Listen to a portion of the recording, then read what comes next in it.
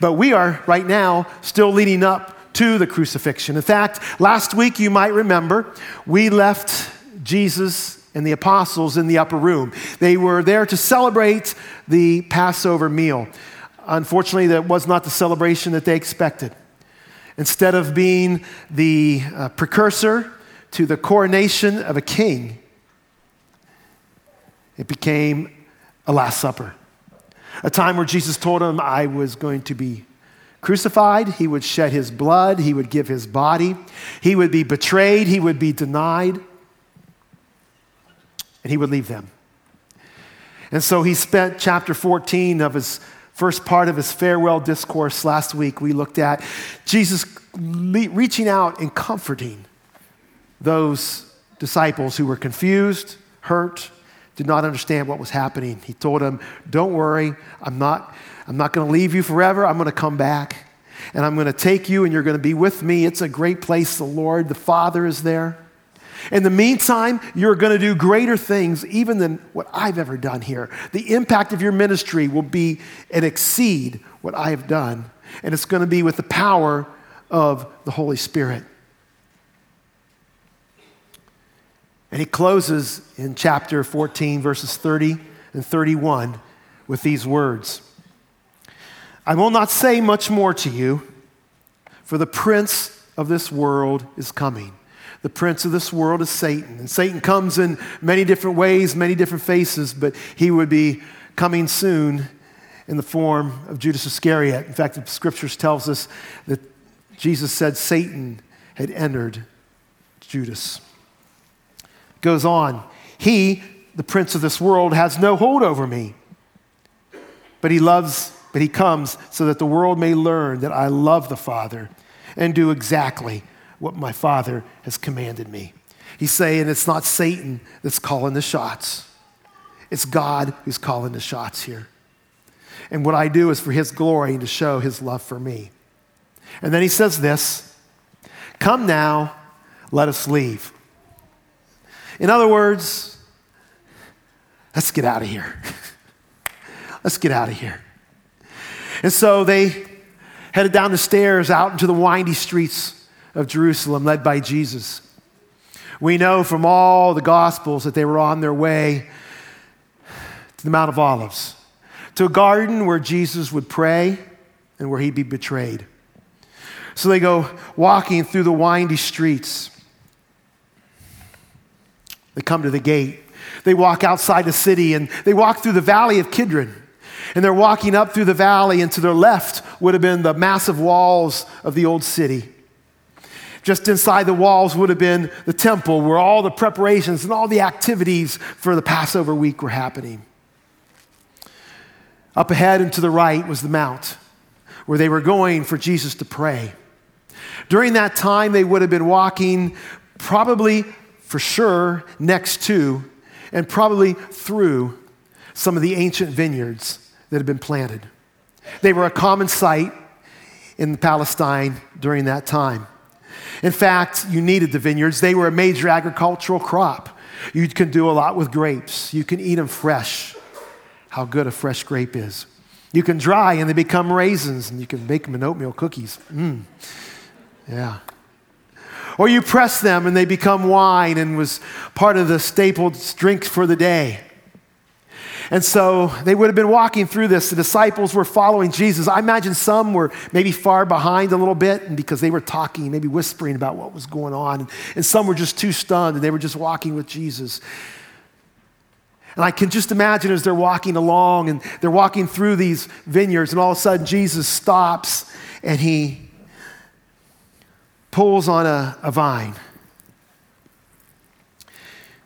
And he looks at him, and he says this, I am the true vine, and my Father is the gardener. Stop there for a second. He's got their attention. You know he has their attention.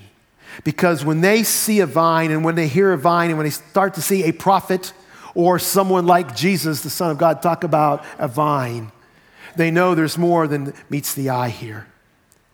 In fact, if you go back to Psalm chapter 80, where the verse says this, you, this is God, transplanted a vine from Egypt. You drove out the nations and planted it. You cleared the ground for it, and it took root, and it filled the land. This is Israel. All through the Old Testament, you see evidences and references to a vineyard or a vine as Israel.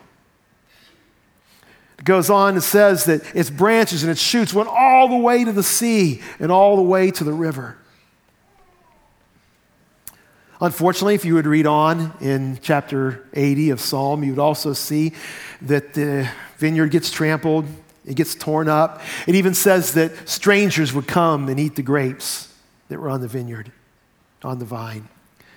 And that was pretty common. In fact, if you read through the prophets of the Old Testament, Isaiah, Jeremiah, Ezekiel, Hosea, other prophets, every time they talk about a vineyard, at least most of the cases, it ends up being a warning or bad news. In fact, you hear scriptures like this. God would say, I planted you, I cared for you, I did everything I needed to, and you've become wild. Wild grapes are small and they can be sour and they're just not that, how a good grape tastes. And so that is all through the Testament. Even in the New Testament, when Jesus talked about a vineyard, he told a parable. It's in Matthew, Mark, and Luke. And he tells this parable about a man who builds this wonderful vineyard and builds all the equipment to make the wine and does all of that, but then he has to go away on a long trip. And it says, so what he did in the meantime is he rented out the property to some folks. Well, if you're going to rent property, of course, when the fruit comes and the harvest comes payment time. And Jesus told the parable, he said it's payment time. And so he sends his servants to collect payment. And the wicked folks who were renting from them kidnapped some, they beat some, and they killed some. It says he sent more. He says they killed those. Finally, he says the man sent his son, and they killed him. Jesus went on and talked a little bit more and told a little bit of explanation of what he had just said. And it says in there, and we know, there was nothing wrong with the owner. The owner provided a fine vineyard. There is nothing wrong with those who came before to collect, and nothing wrong with the son. And in fact, there was nothing wrong with the vine, Israel in that case. The Bible tells us that when Jesus told the story, the priests and the scribes, the Pharisees, got very angry because he knew he was talking about them. It said it's your leaders that's causing the issue. It's your leaders that are rejecting me. Your leaders. And so even in the New Testament, when Jesus talked about vine, it usually came with a warning. And now he picks up this vine as he's walking through on his way to pray, to be betrayed, and he says this, I am the true vine.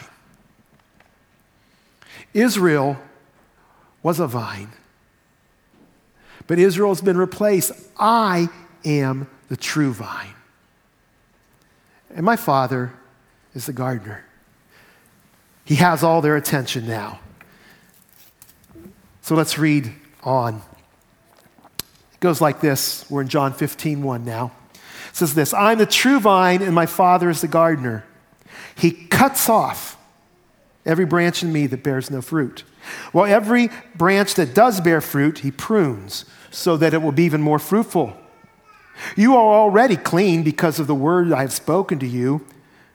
Remain in me as I remain in you. No branch can bear fruit by itself. It must remain in the vine. Neither can you bear fruit unless you remain in me. I am the vine, you are the branches. If you remain in me and I in you, you will bear much fruit. Apart from me, you can do nothing. If you do not remain in me, you are like a branch that is thrown away and withers. Such branches are picked up, thrown into the fire, and burned.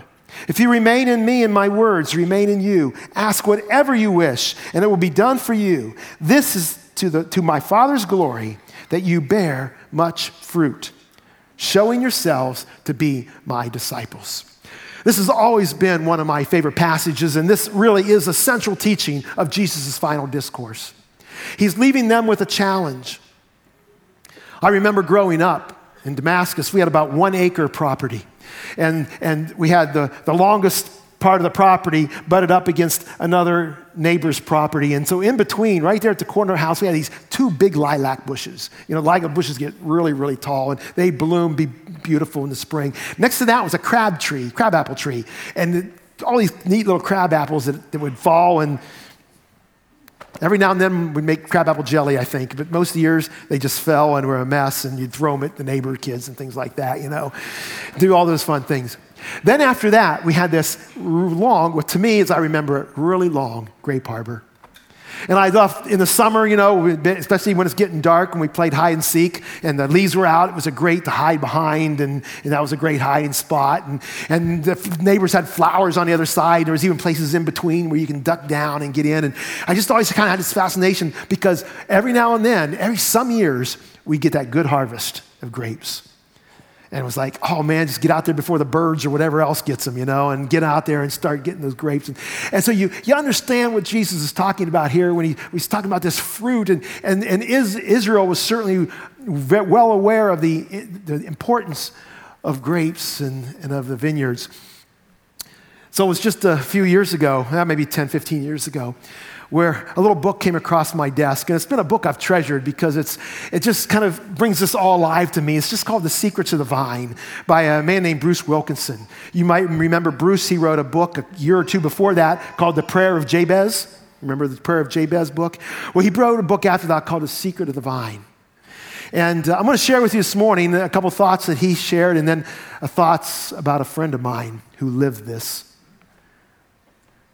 it every day. But the secrets of the vine, Bruce Wilkinson says this, the first secret is this: if your life consistently bears no fruit, God will intervene and discipline you. Here at Friends Church, this person who bears no fruit, that God will intervene and discipline, we sometimes call this person a first chair sitter. If you go down the hall, you might see the chairs in the cafe that are set up. Now, not all first chair sitters bear no fruit, but chances are if you're bearing no fruit, we would say you're in the first chair sitters. Well, why do we have these chairs? These chairs are so I can evaluate where I am spiritually. And Jesus says there are some people who bear no fruit. In fact, if you go to their basket's empty. Nothing in it. They go and people go to their branch and they say, okay, I'm going to this branch and John's branch. They go to John's branch and no fruit. They go to Mary's branch and Mary's branch is empty. A no fruit bearer. And Jesus says in here, if you're this basket, if this is you,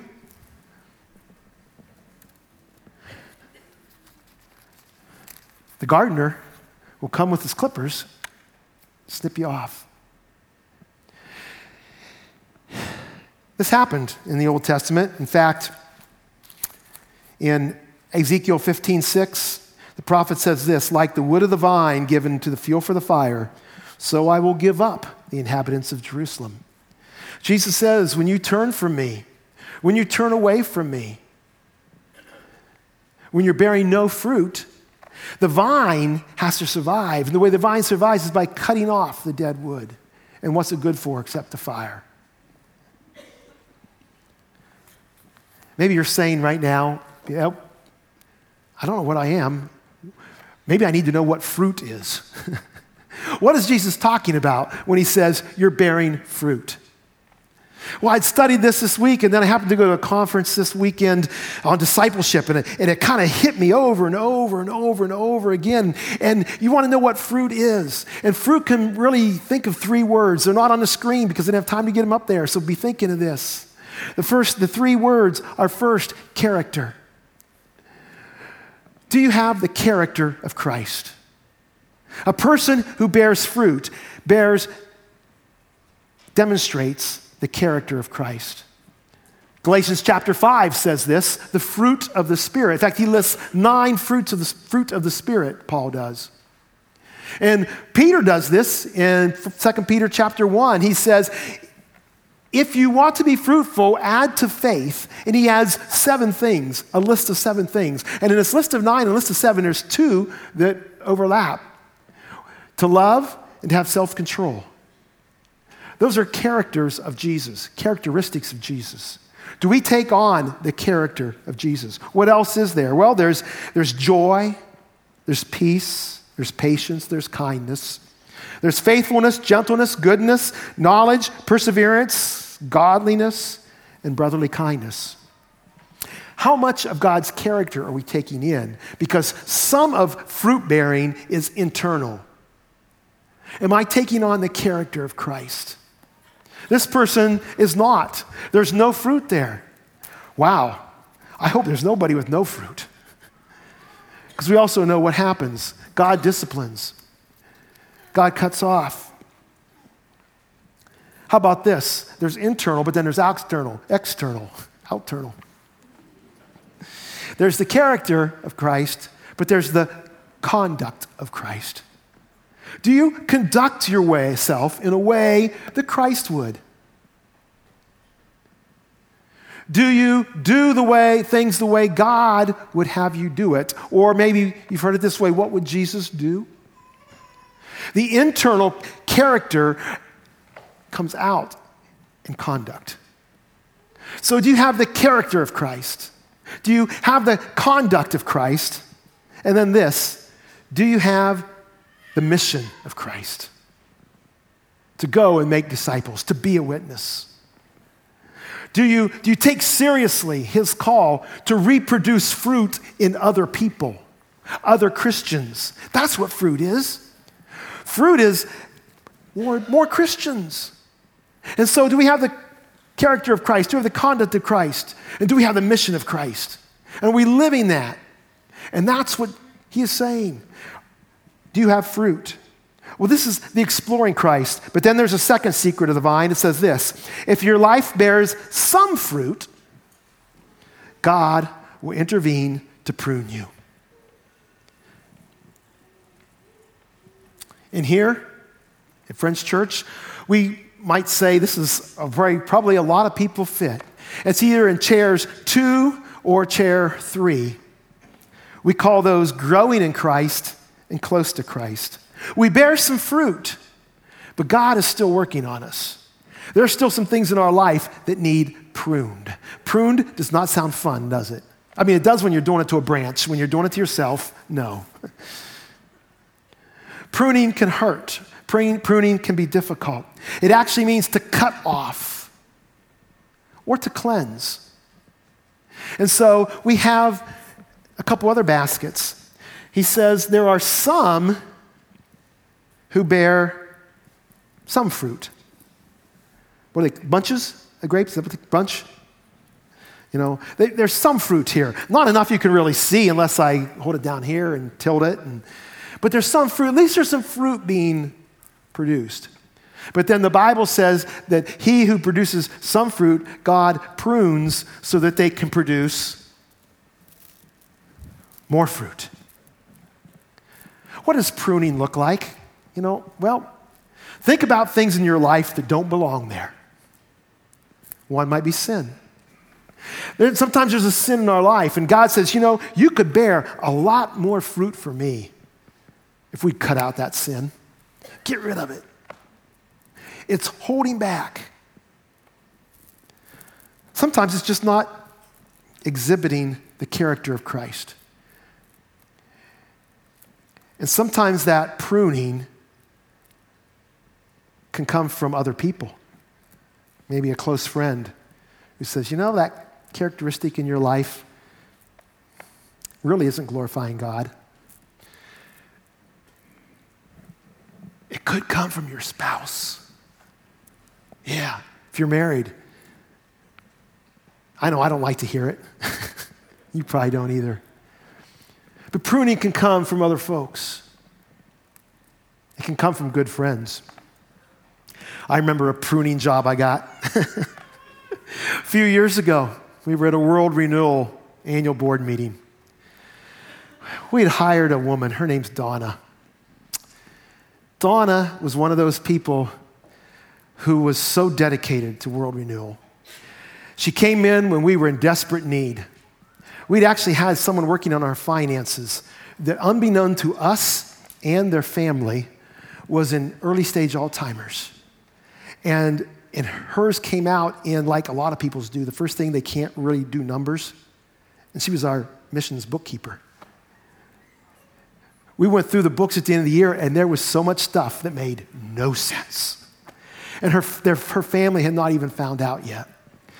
There were other problems. We had shortage of staff and different things, and Donna came in, and she was working wonderful.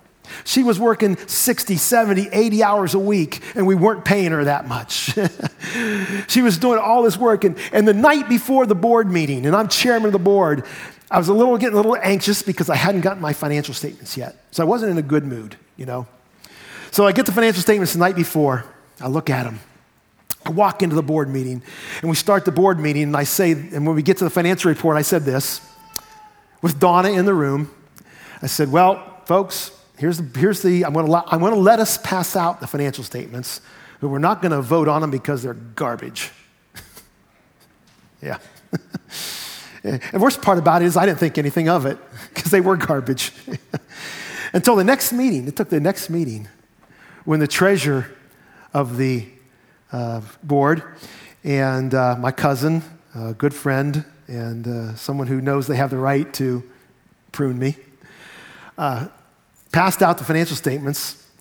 And I don't remember the exact words he said, but it was something about, this year we won't have and I can't remember what he called my comments, but he said, we won't have a repeat of this because we worked hard to get it right.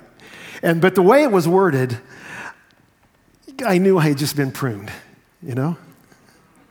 Yeah. And he had the right to do it. Dean has the right to speak into my life anytime he wants to speak into it. Sometimes it comes in other people. Sometimes our attitudes just aren't right. And someone has to just... Sometimes God will send something into our life. And I don't want to sit up here and say this bad thing came into our life because God sent it there. But I wonder sometimes when we have financial problems, is that God sending into our life some correction because we've not been faithful with our finances? In relationships, is it because we have not spent time with God and prayer and nurturing our relationship with Him, and so things come into our lives and they prune us. They're uncomfortable. They bring discomfort. And He's saying, you know why? I know you're bearing some fruit. But boy, how much better it would be if you went from some fruit to more fruit. More fruit. If you could start having an attitude that glorifies me, and if you can start acting in a way that people look at you and say, hey, that's how God would do it. That's how Jesus would do it. What kind of impact would that have in your work and your school and wherever you go when they see more fruit? But here's the good news and the secret, number 3. Secret of the vine, number 3. If your life bears a lot of fruit, God will invite you to abide more deeply with Him. That word abide, it's kind of precious. It doesn't translate in much this way in the New International Version, which we use. It says remain in Him. But the King James Version and some of others, they use this word abide in me. Remain close, beside, permanently attached to me. And God invites us to invite, who are secrets of the third vine. If you bear a lot of fruit, God invites you to abide more deeply with Him. We would say that is a fourth chair sitter. This is a Christ-centered person. And you know the thing about the Christ-centered person, it says, if you remain in me, abide in me, remain in me, and my words remain in you, whatever you wish, and it be done. And for this is my Father's glory, that you bear what? Much fruit. Oh, oops, I'm going to hurt my back. God's will is for us to bear much fruit. Much fruit. Boy, you look at that and you say, oh, that looks good. That looks good. God says, I want you to bear much fruit. Imagine if we had a country full, a city full of Christians who were out bearing much fruit. They demonstrate the character, the ways, or the conduct and the mission of Christ in everything they do. Everything I do, everything.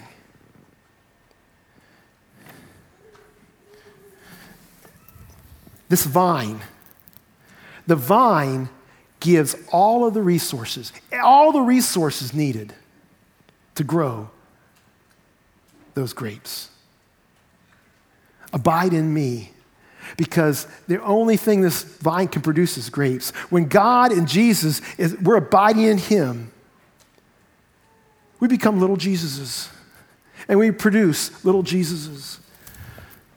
His character, his conduct, his mission, we're working it out day after day after day after day.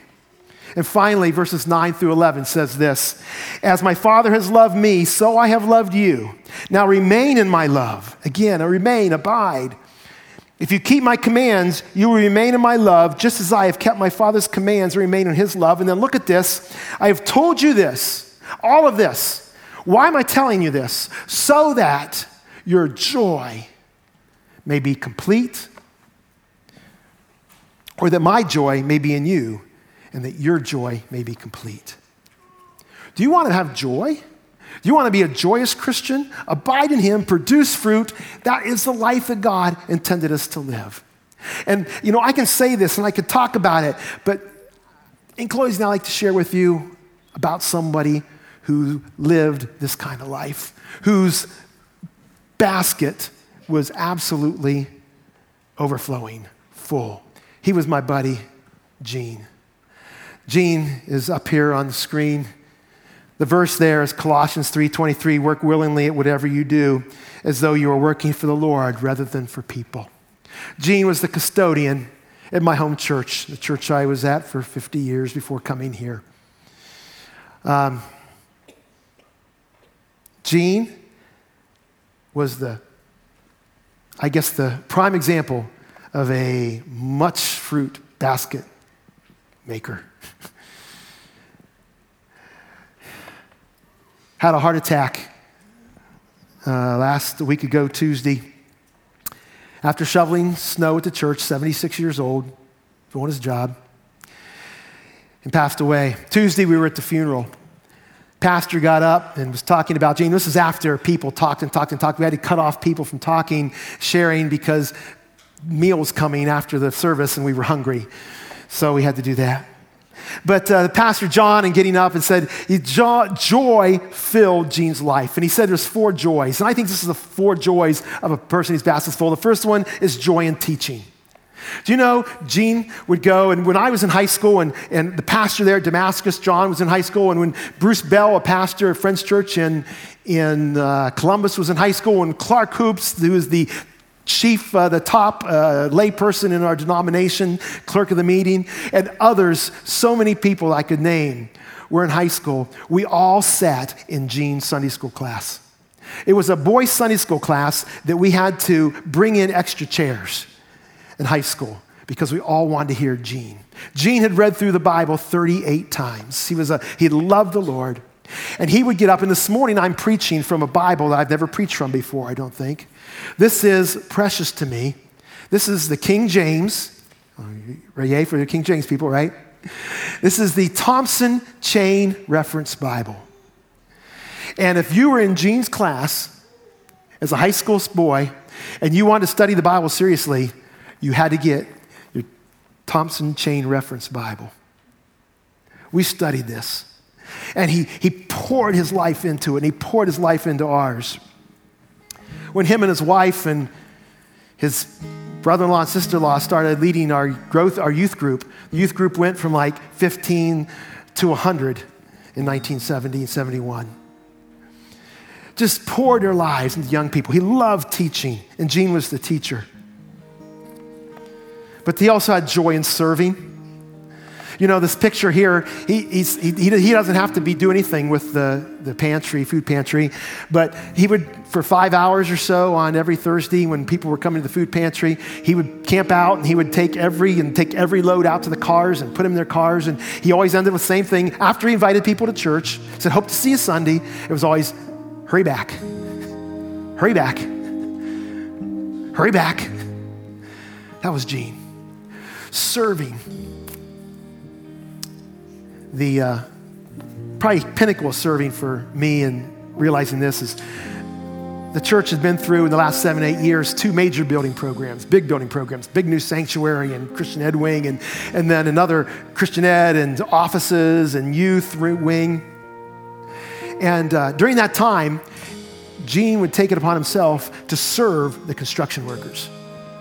Not just make coffee for them in the morning, but deliver it to where they're at. He would have his thing of candy bars and all that, and he'd walk around middle of the day, and here's a candy bar, here's a candy bar, here's a candy bar, and all that. He would once a week rally the church, and that they would come around and they would have a bring-in meal for the construction workers. Every Friday they knew they were going to be served and eat at the tables at the church. During the funeral, Pastor John said last Sunday he went and he named not just numbers, he named the names of the men and the families who were in church that Sunday because they had been on a construction crew. Unchurched, 7 families, 7 men were in church that Sunday because of Gene's serving them. I never met Gene. I never saw Gene look at anybody who had any kind of quizzical look on their face except for saying, what can I get you? What can I get you? What do you need? What do you need? What can I get you? Gene had joy in serving. He also had joy in working. You've heard it said you can eat off those floors. I'm a germaphobe, a bit, and I would have eaten off his bathroom floors in that church. No problem. I knew they were as clean as could be. He had a joy in working. He'd be whistling or singing as he's walking around the church. Every Sunday morning for probably 20 years, it was a race between him and me to get in the building first because I was there to set up the worship and get the room right and everything, and he'd get into open. And so it'd either be me or Gene, and we'd have that time together. And it's the first time I see him is, top of the morning to you, Steve-O. So, good morning, Gene. I miss him. Finally, he had joy in witnessing. He did not want anybody to go into eternity without Jesus Christ. All of us boys that grew up, at least the ones I guess maybe he saw some potential in, he took us out on the streets and in the car to homes. And I remember traveling with Gene on Wednesday night. The adults would go to a prayer meeting. He'd say, Steve, let's go to homes. Let's go calling on people. I said, who are we going to go? He said, well, I don't know. There's this house up the corner. Some folks live there. I think we ought to meet them. Back then, you could do that. We'd go in and we'd share Jesus and invite him to church and get to know him. Wow.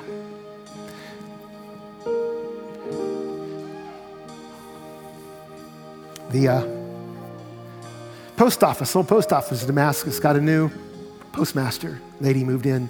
He goes down every day. Every day, go down to get his mail. You say, go to church? No? Got to come to church. You're going to love it. Love our church.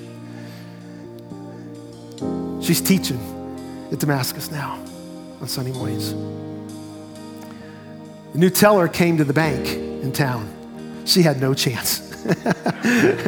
Every time Gene would go, folks like me go through the drive-through to get through quick, or the ATMs. No. Gene goes in so we can talk to the lady. Say, you go to church? Got to come to church. Get him to know Jesus. Jamie spoke at the funeral. Jamie was one of those workers. He worked on the survey crew. First time he came, he's walking out there, and Gene says, "You need a payday?" He goes, "Huh?" He goes, "Payday." He gave him his payday and candy bar. He ate it. He says everybody knows that story because there's more that goes to it, and it's a big story at the church there. But he says, here's a story that you guys probably don't know, and Gene probably wouldn't want me telling you. He said, the next time I came, It was one of those muddy, snowy days. And I had boots on, and I was trapping through the mud and the crud and all that kind of stuff. And he said, I ran into that problem that we come into in job sites. Where's your bathroom? He goes, Gene, where's your bathroom? He goes, well, if you go in this door here, go down that hall and over there, and there's your bathroom. He looked at his boots. That's okay.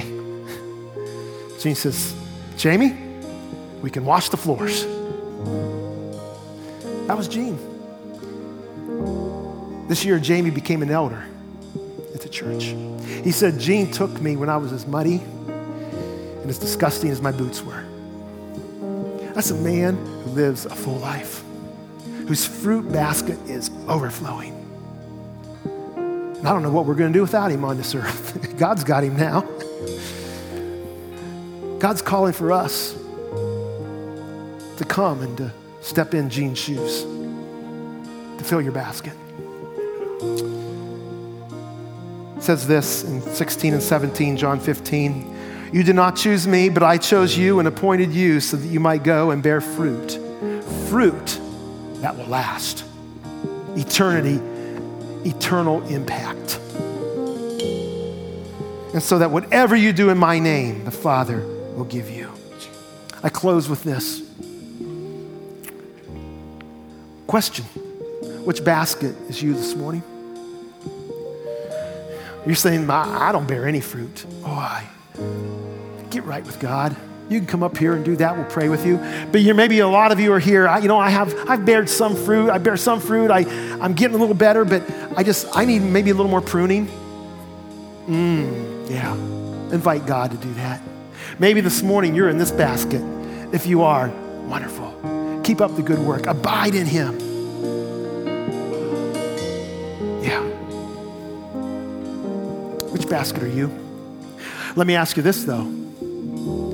If you're not in this basket, has God spoken to you today about what you need to do? Maybe some pruning, what needs to be done? And then one final question. What are you going to do about it? What are you going to do about it? Let's stand. Father, as we dismiss today, I pray that you would help us to take a hard look at our lives and, Lord, at the fruit we are bearing.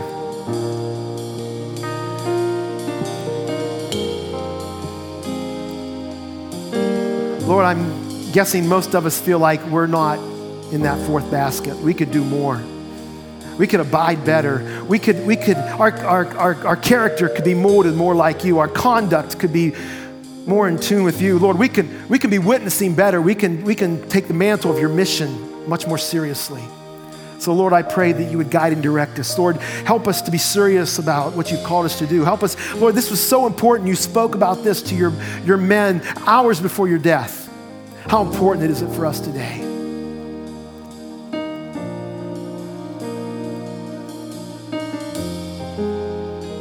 Lord, help us this week to be fruit bearers.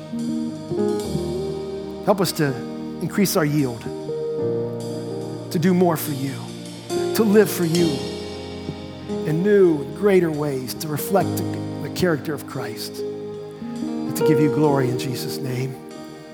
Amen. Two quick things. This, Jesus said, I will prune and throw away and burn, and I will prune those who bear some fruit, but you abide. He will do those others, but it's up to us to abide. So abide in him this week. When you go, abide in him. Be with him. Get close to him. Do that for me. And then the second thing, if you're leaving today, maybe you're staying for the next meeting, the congregational meeting, you say, those grapes really look good. There's even some more under the table. You can come get them. I would suggest you wash them. I haven't been washed, but I don't want grapes to sit around. So if you love grapes, feel free to come and take some this morning. And because we need this table for the next meeting, you're dismissed. Go in the grace and mercy of the Lord Jesus Christ.